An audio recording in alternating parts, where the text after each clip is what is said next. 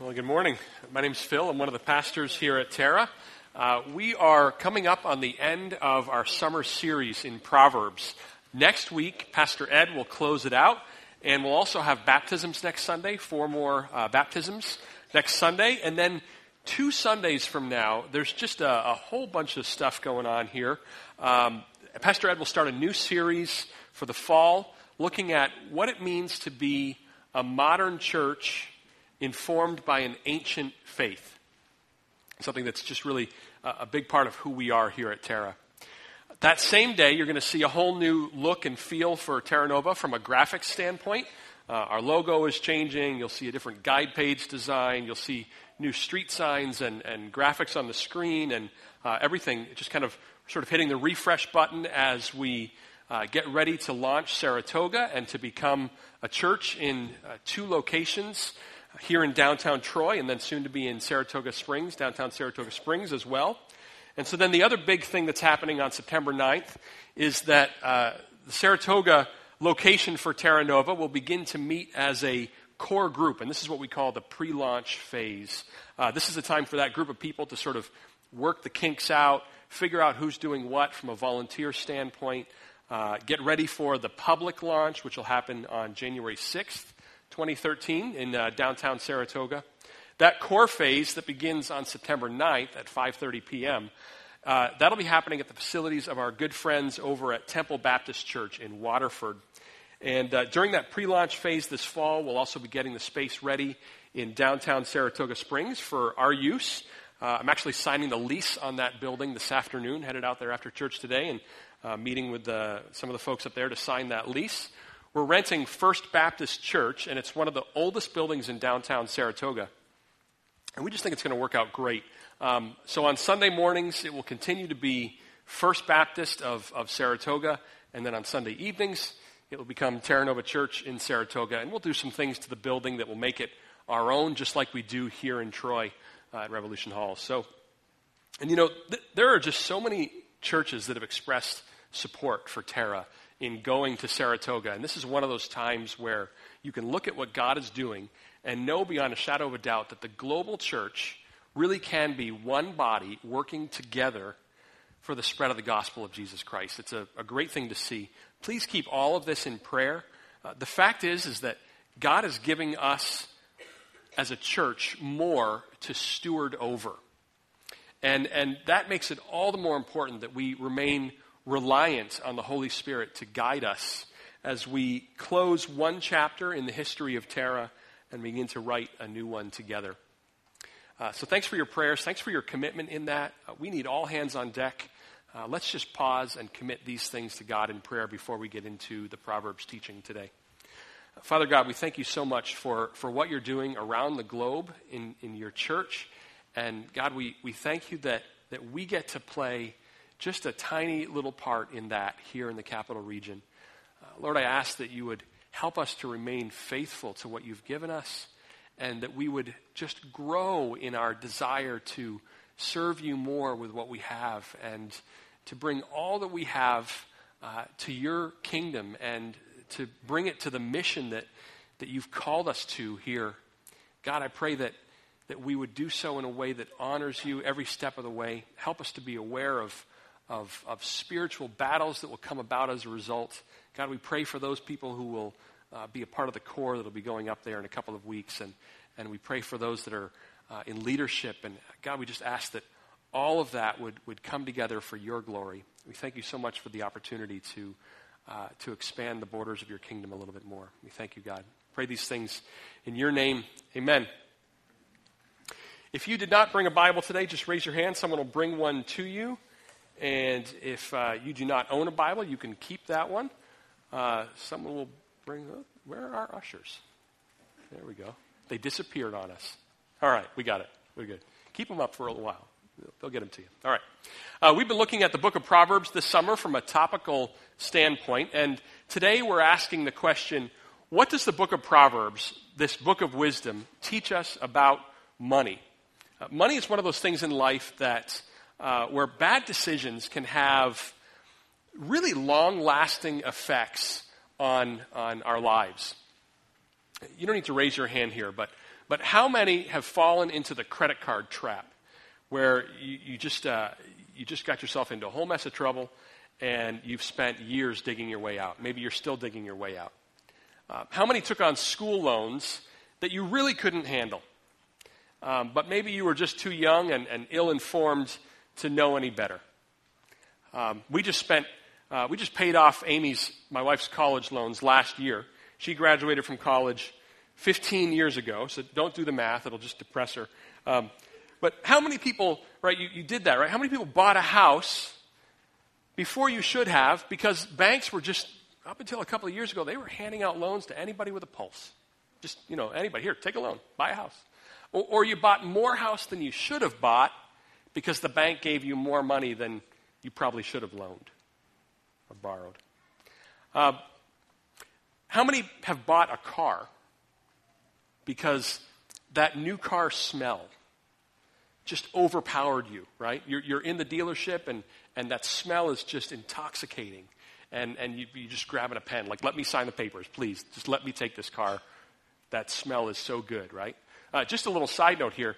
If you're struggling with that, try to imagine the car with car seats in the back seat and Cheerios just pulverized into the floor and the cushions, because that's how it's going to look in about a month anyway. So it tends to help to just sort of put things in perspective. Big financial mistakes take years to undo. And more importantly, they keep us from being able to respond to needs around us. Have you ever really wanted to respond to a financial need in the church or in your family, and you realized that you just didn't have the money to do so? Because by the time the bills were paid, there just was not that much left over.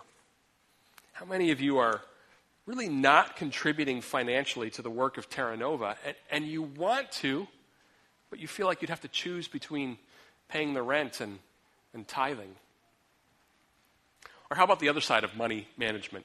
A few of you are starting to see maybe some promotions at work, or maybe you got recruited to another company and got a big raise that came along with that.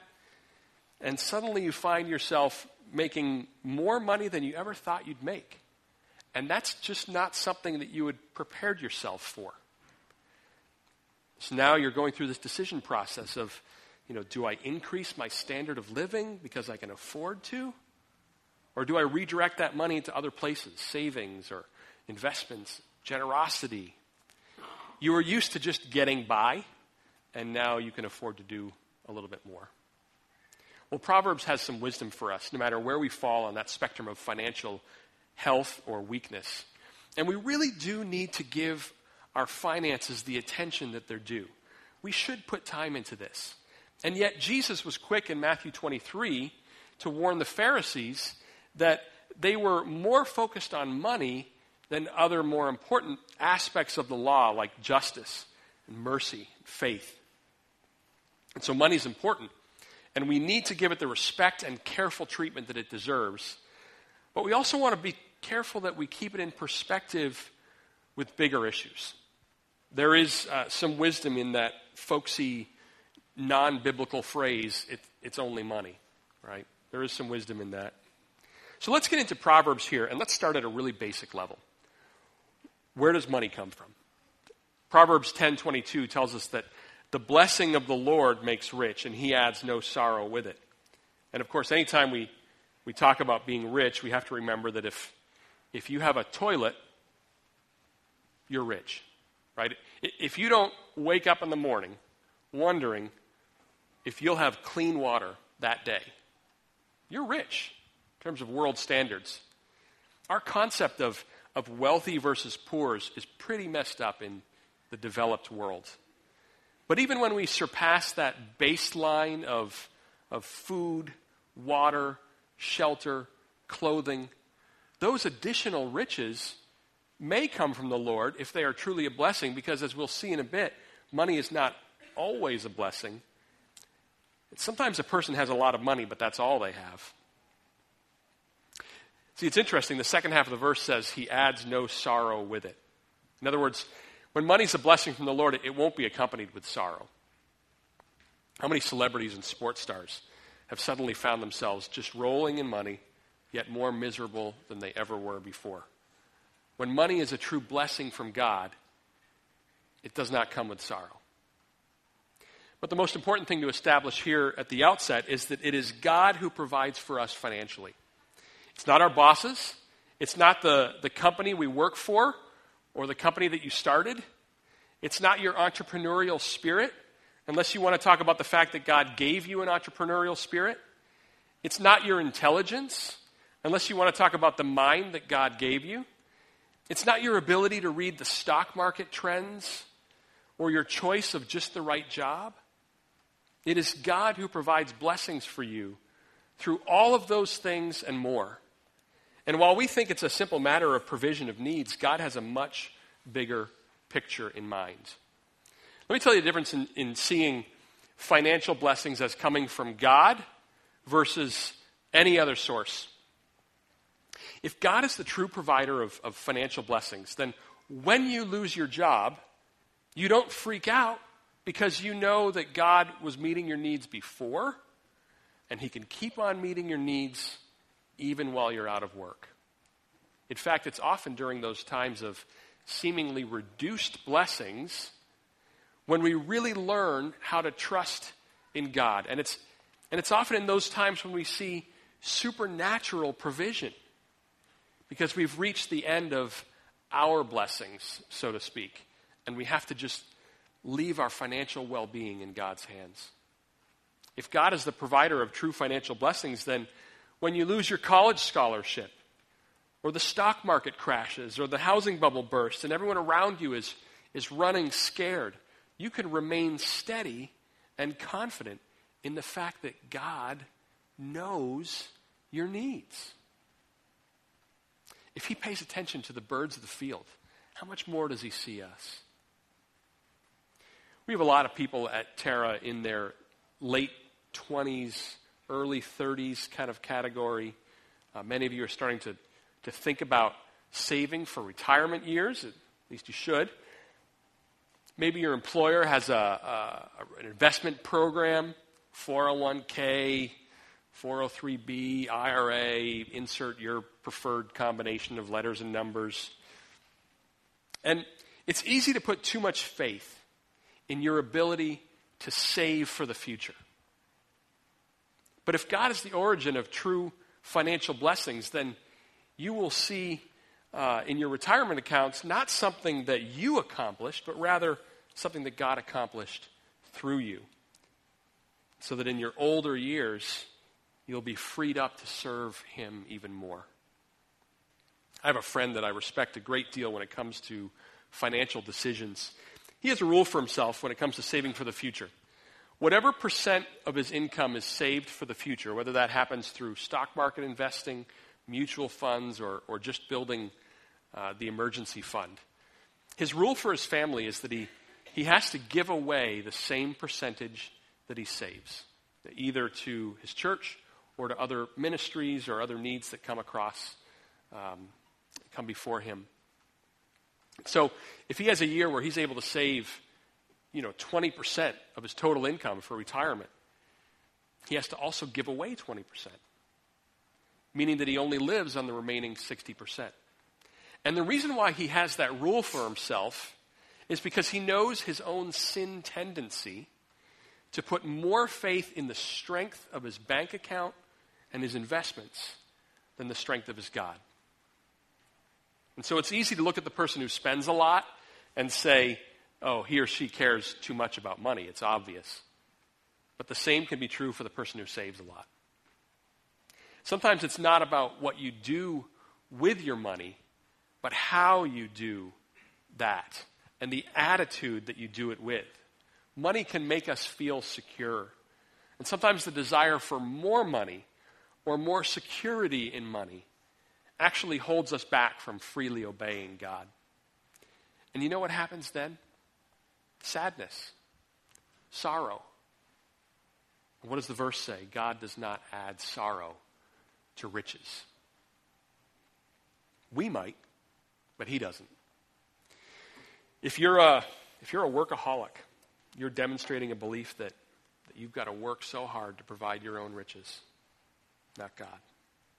If you find yourself compromising biblical values at work to keep your job or to make a little more, you are demonstrating a belief that you are creating your own blessings, not the Lord.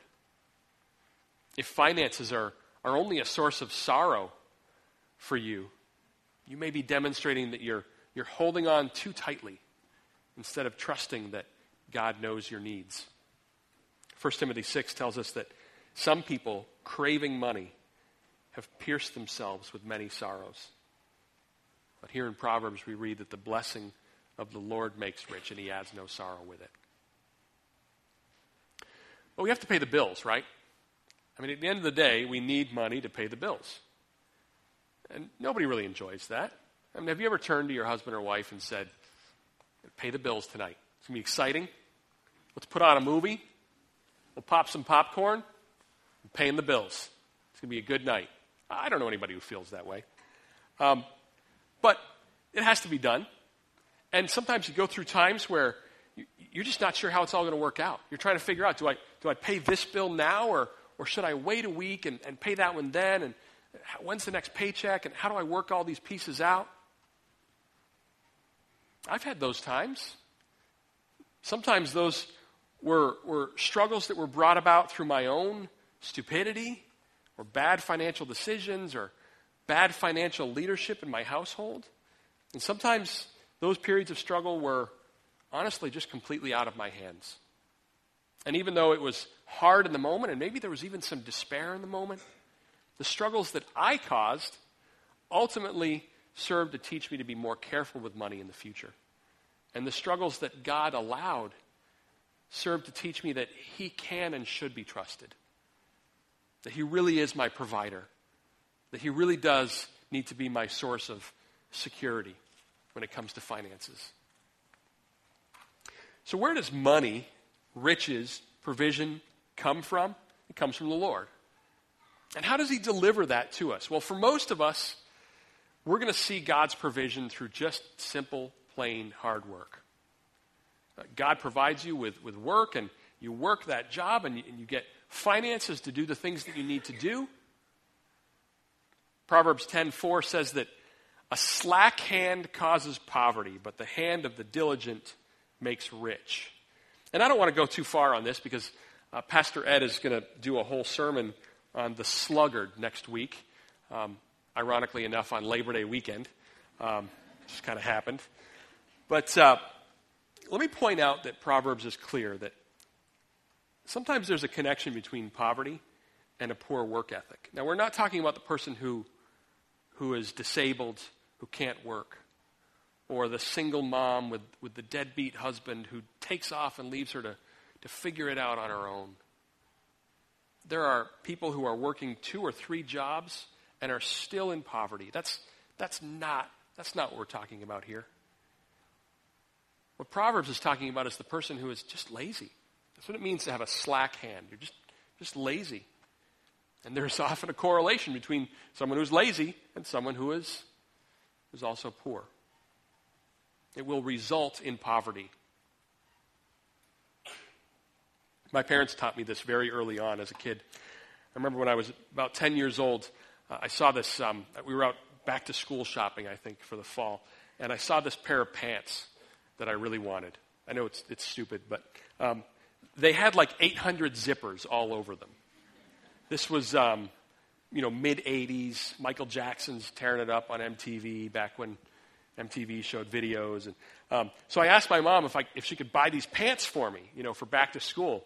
And she looks at the price tag and she's like, whatever. You can save your pennies, but I'm not buying these pants for you, not at that price. So, within a couple of weeks, I had a newspaper route, and I was delivering papers to my neighbors for the Guelph Enterprise. I'm sure you've heard of that newspaper. It's the big paper in Guelph, Ontario, Canada. So I'm sure you've been reading that one. I think I ended up spending all of my money on comic books. I never did buy the stupid pants with all the zippers on them. But my point is that my parents taught me a lesson. If I wanted money, I needed to earn it. I couldn't just, be a lazy kid sitting around watching TV on Saturday morning. Like, go and get some money. Go deliver some papers. Shovel a driveway. Find something. I needed to work. By the way, they also taught me what it meant to save. some of that money and to tithe some of that money. If I made $10 on my paper route, the expectation was you're taking $1 of that and you're bringing it to your church on Sunday. It's good lessons to teach your kids when they're young. In the same vein as the last verse we looked at, Proverbs 12:11 says that whoever works his lands will have plenty of bread, but he who follows worthless pursuits lacks sense. Worthless pursuits. Have you ever known that person who always has some new scheme to make a ton of money? They've always got some new thing they just bought into. They've been watching the infomercials. They're getting all excited about selling some product, whatever it is. And they always put those infomercials on in the middle of the afternoon and the middle of the night, which should tell you something about who they're targeting them at. And have you ever known anyone that has gotten rich off of one of those things? I mean, truly rich in the Western sense of that word. The fact is that most of the time, hard work precedes income earning. It's that simple. In fact, in the next chapter of Proverbs, we read this bit of wisdom about money. It says, wealth gained hastily will dwindle, but whoever gathers little by little will increase it. Isn't this what every financial advisor worth anything tells us? Little by little. Save a little every year, and over a lifetime, it will become a lot. Does it ever go well for the lottery winner who takes the lump sum? Within a few years, it's just gone. The money's gone. I remember this commercial for an insurance company a few years ago. It had MC Hammer in it, right? He's out in front of his house, and he's doing his dance. He's got the hammer pants on, right? And then, the next scene is his Maserati is being towed away, and there's a big sign out in front that says foreclosure, right? It was over. The time was over. It was gone quickly. He had his 15 minutes of fame. Now, most of us cannot relate to the person who wakes up one day to find that they're vastly richer than they were the day before. But most of us probably can relate to having a smaller, sudden influx of cash. Maybe you got an unexpected bonus at work, or an aunt left you a few $1,000s in her will. What did you do with that money? How long did it last? Did you buy something? Now, I'm not saying it's wrong to use unexpected resources for needs that come along. In fact, sometimes that's God's way of providing for you. But the proverb is still proven true, isn't it? Wealth gained hastily will dwindle. Think of how many people during the housing boom suddenly realized that their house was worth a whole lot more than they thought it was. And so they cashed in their equity for a new kitchen, or a new bathroom, or a vacation, or a car that they thought they couldn't afford. It's an odd thing to suddenly find that you are way richer than you used to be. It's hard to make good decisions in that situation. You could get blinded by the dollar signs. It can happen really easily. But by and large, in most cases, for most of us here, we will find that our income, our wealth building, our savings, our blessings will come, as Proverbs says, little by little. And there's good reason for that. It's in the little by little that God is able to build us up into something stronger, in a strong and steady manner. And I'm not just talking about finances here. I'm talking about our character as well. See, I don't think God particularly cares how wealthy we are. He cares about our needs. I don't think he cares about riches so much as he cares about our ability to be generous. I don't think he cares about the money so much as the righteous character that can be built up in us through this tool called money. It's not about the money. It's about the character. It's about trusting God rather than ourselves. And isn't it the same in every other area of our life? Little by little, your marriage gets stronger. Little by little, you grow in maturity. Little by little, you become more Christ-like. Little by little, you learn to submit to the Spirit's voice in your life. Little by little, you grow in your understanding of God's character and grow to love him more.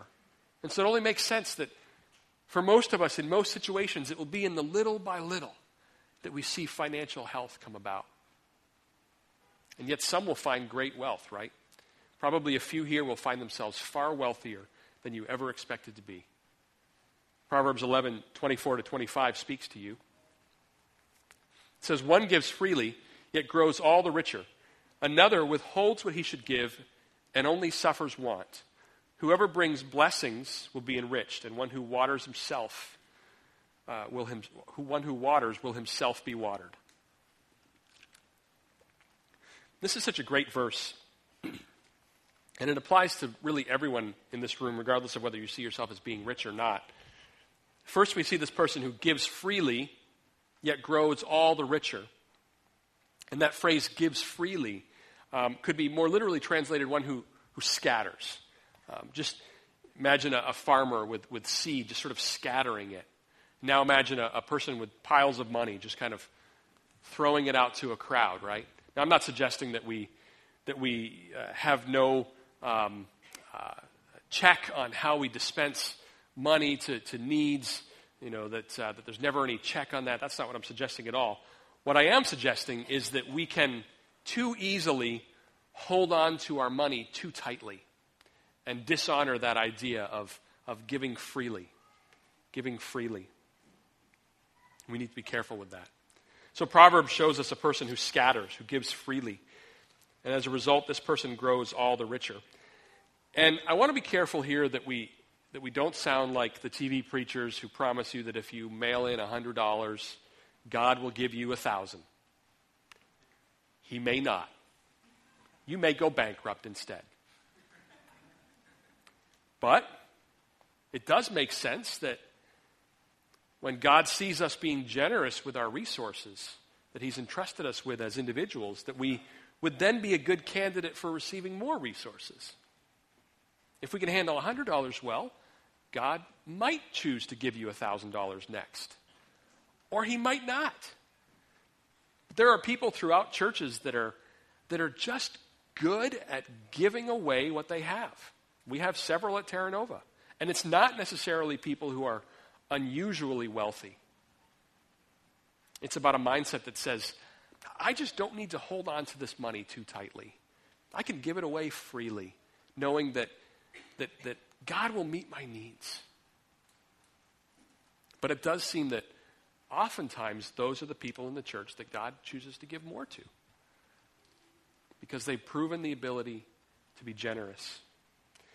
God used a visiting missionary to teach me this lesson when I was pretty young. I remember one night as a teenager, I was at the Sunday evening service at my church in Massachusetts. We moved there when I was 12, and we had this missionary visiting from Eastern Europe. And he was talking about some of the needs that were there in his ministry. And as is common, when you have something like that, there's often a special offering taken up at the end called a love offering. And the expectation is that you would make a donation that would go above and beyond your normal giving. And so the whole time this guy's talking, I sensed God saying to me, just give all the money that you've got in your wallet to this love offering when it comes around. I was also aware of the fact that I only had $5 left in my wallet, and that had to last until my next paycheck. I worked at a grocery store for minimum wage, which I think at the time was around $3.65 an hour. And I'd already made plans to go out with friends that night after church, and so I needed that money, right? I needed that money, kind of a loose use of that word. And that little voice in my head, though, we call it the Holy Spirit, kept saying, just give the $5 to this missionary when they do the offering. Just give it away. Just don't worry about it. But I didn't want to. I wanted to keep it for myself.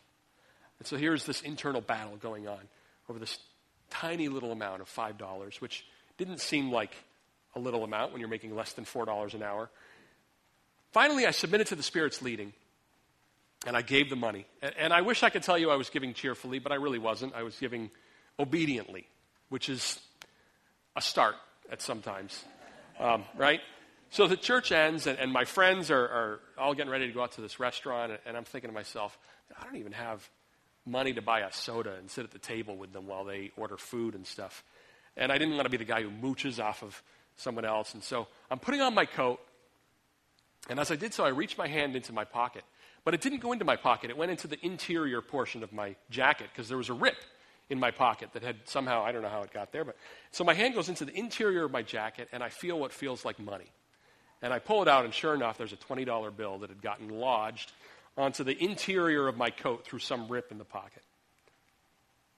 Now look, I'm not saying that God magically made a $20 bill appear in my jacket. Though certainly he could have. I am saying that God called me to be generous and give freely what little I had. To just take this little step of faith. And within a matter of minutes, my needs were taken care of and then some. It was just this little lesson early on, knowing that when I did so, I could rest in the fact that I had been obedient.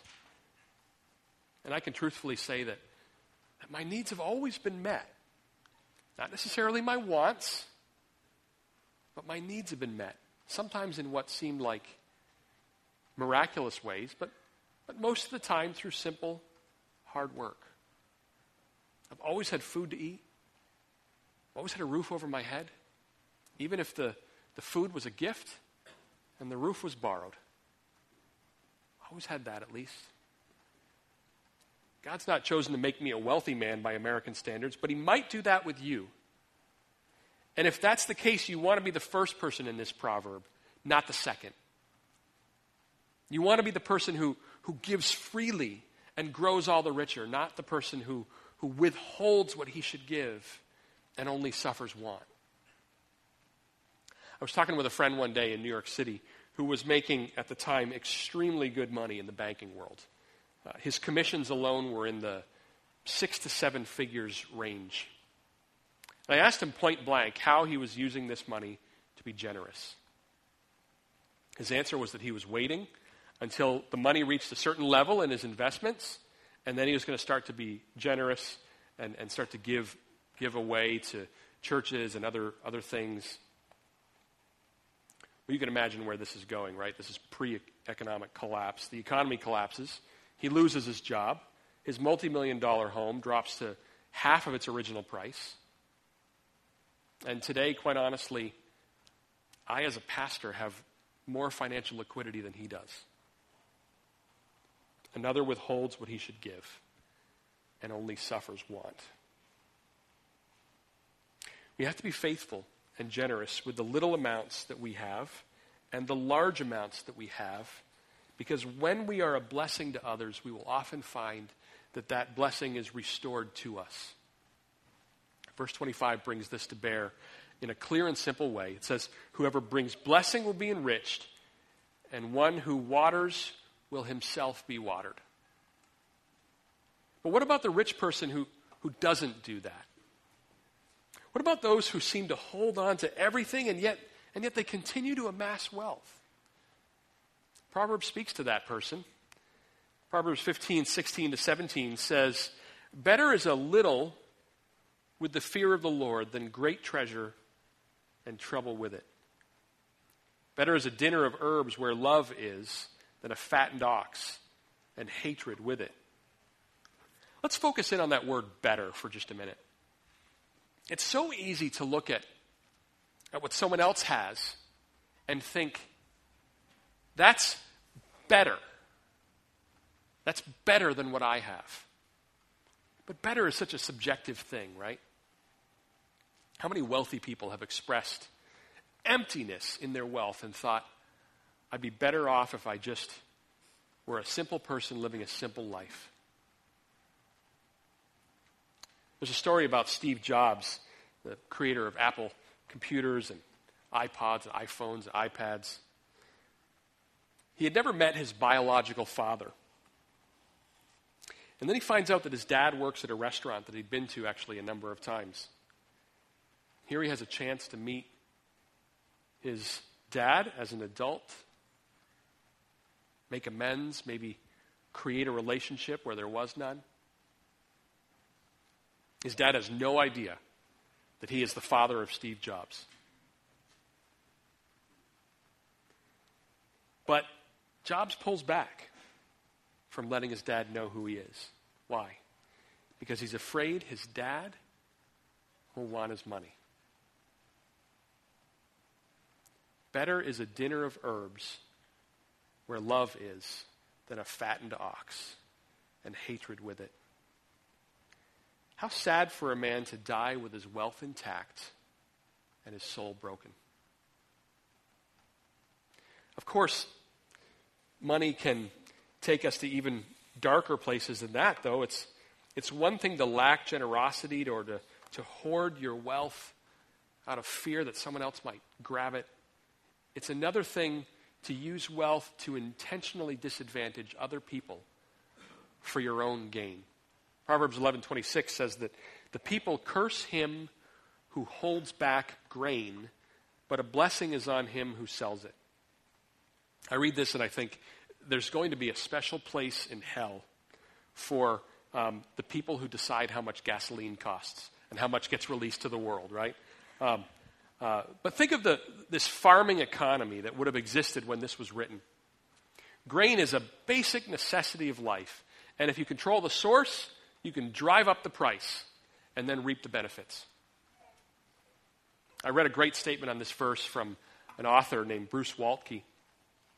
He said, "The righteous are willing to disadvantage themselves to advantage the community. The wicked are willing to disadvantage the community to advantage themselves." If people are hungry and the rich guy is holding back the food supply chain just to drive up the prices and make a few more bucks, that guy's not a savvy businessman making wise decisions to please his stockholders. That guy is evil. This kind of behavior looks nothing like the gospel forgiveness that Jesus Christ gave freely. Despite what Wall Street tells us, greed is not good. Greed is not good. We should not assume that what is good for the economy is good for our souls. Proverbs 28:25 says, "A greedy man stirs up strife, but the one who trusts in the Lord will be enriched." Greed causes conflict because the greedy person isn't content with what he has. He wants what you have too.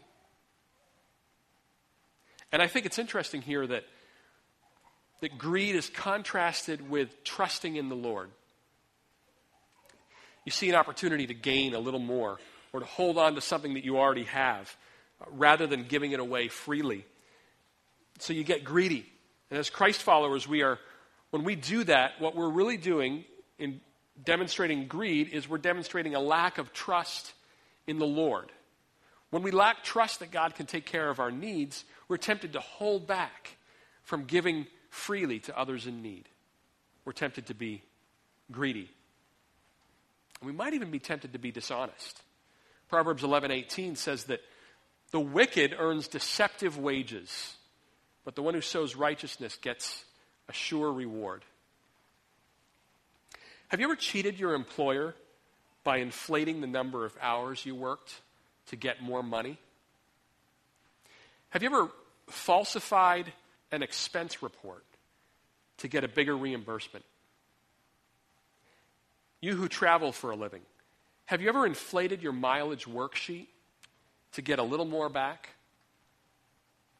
Those are deceptive wages. Deceptive wages. That's not what the righteous do. And that kind of action will not be rewarded. It could get worse. Proverbs 20:23 says that unequal weights are an abomination to the Lord, and false scales are not good. Now this may not make sense in our world today, so let's do a quick history lesson. Until fairly recently in human history, if you bought something by the pound, the way that you knew how much you were buying was by putting that product on a scale and that was weighted accurately with measured weights.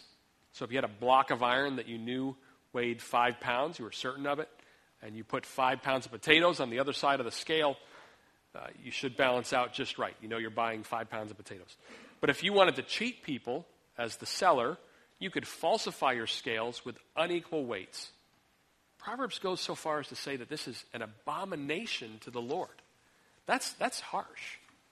It seems like Scripture is really harsh on people who have power, who use that power to cheat or disadvantage those without power.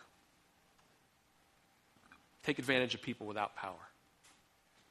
There's something so perverse about dishonest gain that cheats and increases the poverty of those who are already in rough shape. It runs contrary to the nature of God. It runs contrary to the example of Jesus. It violates all that we see in Scripture. It is not consistent with the behavior of a Spirit-filled follower of Christ who has the potential to be a blessing to others as a reflection of the gospel, but instead chooses unrighteousness. Here's the thing when it comes to money. We have the opportunity to look completely differently than the world around us. Money is such a driving influence in our culture that when we treat it differently, that gets noticed.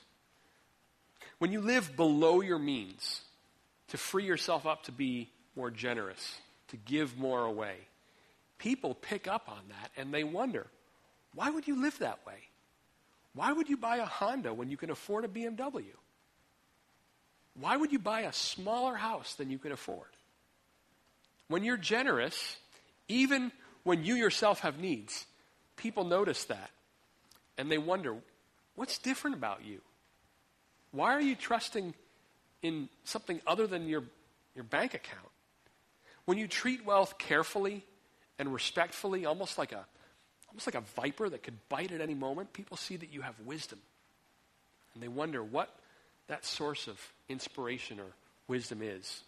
Maybe they won't notice it right away, but you do life with these people. You do life with someone, they're going to see that over time. When you make the financial decisions that run contrary to the wisdom of the world, that gets noticed.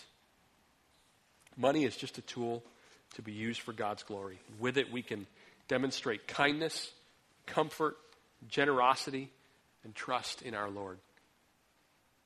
I want to leave you with a couple more verses here as we end the sermon time. First is a proverb that's actually a prayer. It's the only prayer in the book of Proverbs, in fact. We find it in chapter 30, verses 7 to 9. Here's what the author of Proverbs asks of God. He says, 2 things I ask of you. Deny them not to me before I die. Remove far from me falsehood and lying. Give me neither poverty nor riches. Feed me with the food that is needful for me, lest I be full and deny you and say, who is the Lord? Or lest I be poor and steal and profane the name of my God. It's an interesting prayer. Don't make me rich. Don't make me poor.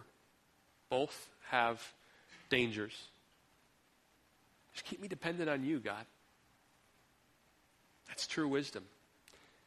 And whether we live paycheck to paycheck or find great wealth in this world, the most important thing of all is to recognize that none of it really compares with the riches that we find in Jesus Christ. Philippians 4, starting in verse 12, the Apostle Paul here is addressing the church in Philippi, and he says, I know how to be brought low, and I know how to abound. In any and every circumstance, I have learned the secret of facing plenty and hunger, abundance and need. I can do all things through him who strengthens me. And then skipping down to verse 19. And my God will supply every need of yours according to his riches in glory in Christ Jesus. We're going to take communion together, and this is the time in our service when we celebrate the riches of Jesus Christ as God generously provided salvation and forgiveness to all who call on his name. The gospel is given freely. It is scattered. It's not held in a bank.